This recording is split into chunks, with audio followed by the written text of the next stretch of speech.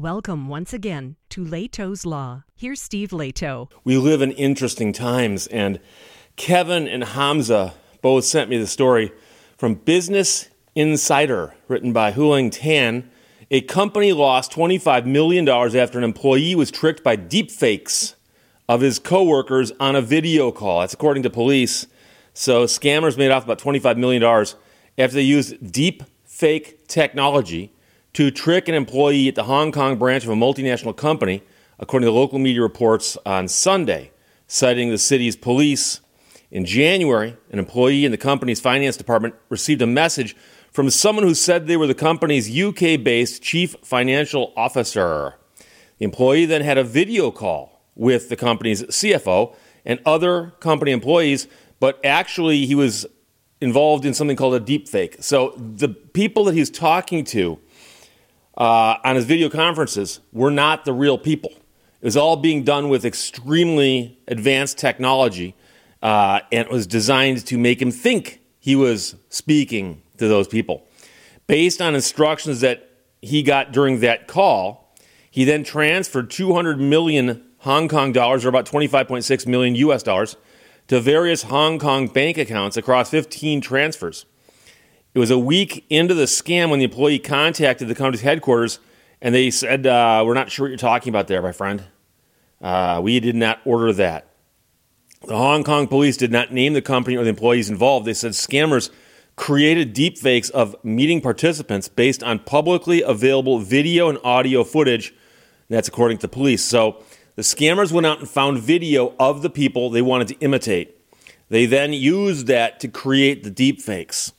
The employee who was scammed did not interact with the deepfakes during the video conference, according to the media outlet.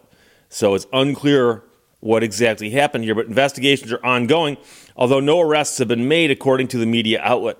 Deepfake videos are causing global concerns, especially, I'm sure you've heard about this one, there was a Taylor Swift controversy because she's one of the latest to be caught up in a wave of explicit deepfake videos that went viral on X, formerly Twitter, and Telegram last month. And so that is that somebody created a video that was designed to look like Taylor Swift doing something that she wouldn't be doing on camera normally, and it wasn't her.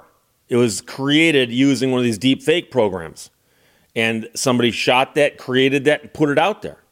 And the problem, of course, is as the technology gets better, these things are looking better and better. And I remember at the dawn of the internet, when the biggest thing you had to worry about was, hey, did you see that picture of that politician who's doing the Pledge of Allegiance with his hand on the wrong side of his heart? He's got his hand over here instead of over here.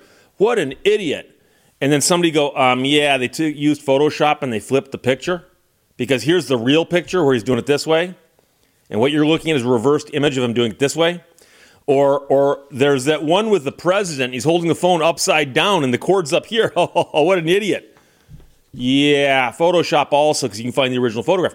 And I remember thinking, like, okay, I never would have thought that somebody could believe that a famous person doesn't know how to use a telephone. Never would have thought that. But they did it, and it fooled a lot of people. Imagine what this is going to do. This is going to cause some trouble. In May of last year, a representative introduced the Preventing Deepfakes of Intimate Images Act that would make it illegal to share non-consensual, deep-fake, explicit videos. The bill has been referred to the House Judiciary Committee. And, of course, you're going to run into all kinds of problems with that.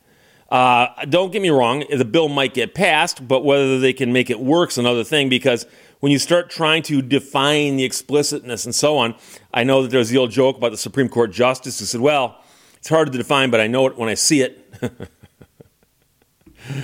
But, yeah, and by the way, when somebody is doing this on a computer in another country and they put it on the internet, it's kind of hard to chase that person down and hold them accountable here in the U.S., so that law probably won't do a whole lot.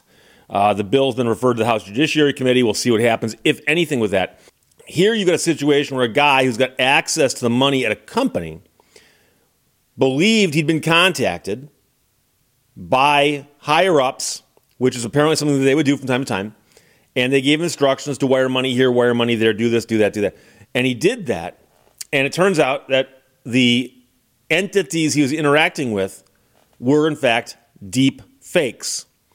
And the question is, like I said before, think back just 10, 15 years ago with all of the email phishing things, where somebody sent you an email and it looked like it came from your bank or it looked like it came from some trusted source. And I mean, it's still happening today, but more people are aware of it. But when it first started, I mean, I remember a thing, I think it was on one of the major networks, probably NBC, maybe on CBS or ABC, one of the big three. And they had a news person who was their tech expert, and she was being shown by a computer expert how it was possible for someone to send you an email and change the sender's address to make them look like somebody else. And at the time, it made the news because a lot of people didn't know that was possible. And of course, now we all should know it's possible, but most of us do know that. But there's still people every single day who get an email that says, "Hi, this is Wells Fargo. There's a problem with your account. We've locked it down. And if you will simply click on this page here to straighten up a few issues, we'll unlock your account." And they send 1 million of those out, and 999,950 people go, "I don't have a Wells Fargo account. This can't be named for me. This can't be mine. No, I don't have a Wells Fargo account." But the next day you get one from the bank that is your bank. And I've gotten them from, quote unquote, my bank. And I remember one of them was timed really, really well to where I had just done a transaction. And literally, within an hour of arriving home after doing the transaction there, I got one of these phishing things from my bank. What it was describing could have been related to what I had just done at the bank. But I looked at it and go, "Oh no, that's fake." And of course, there's ways to figure these things out. But as for video-based conference calls and so on, I'm not as up on those. I do use Zoom from time to time, and its equivalents, depending on who I'm dealing with. A lot of courts use Zoom. There are still people out there who use Skype, believe it or not. And then, of course, Google has its own version, which I've used that as well. And so I'm not as up on the security involved in trying to figure out whether or not the person you are Zooming with is, in fact, who they claim to be. But this is going to be a problem that gets worse before it gets better. And I'm not sure the solution is simply passing a law. Because anytime you've got a problem that is quite often being caused by people in other countries, all the legislation here ain't going to help you any. So, passing a law here making it illegal to send out those phishing emails ain't going to do a thing. And you can pass a law against spam. You can pass a law against robocalls.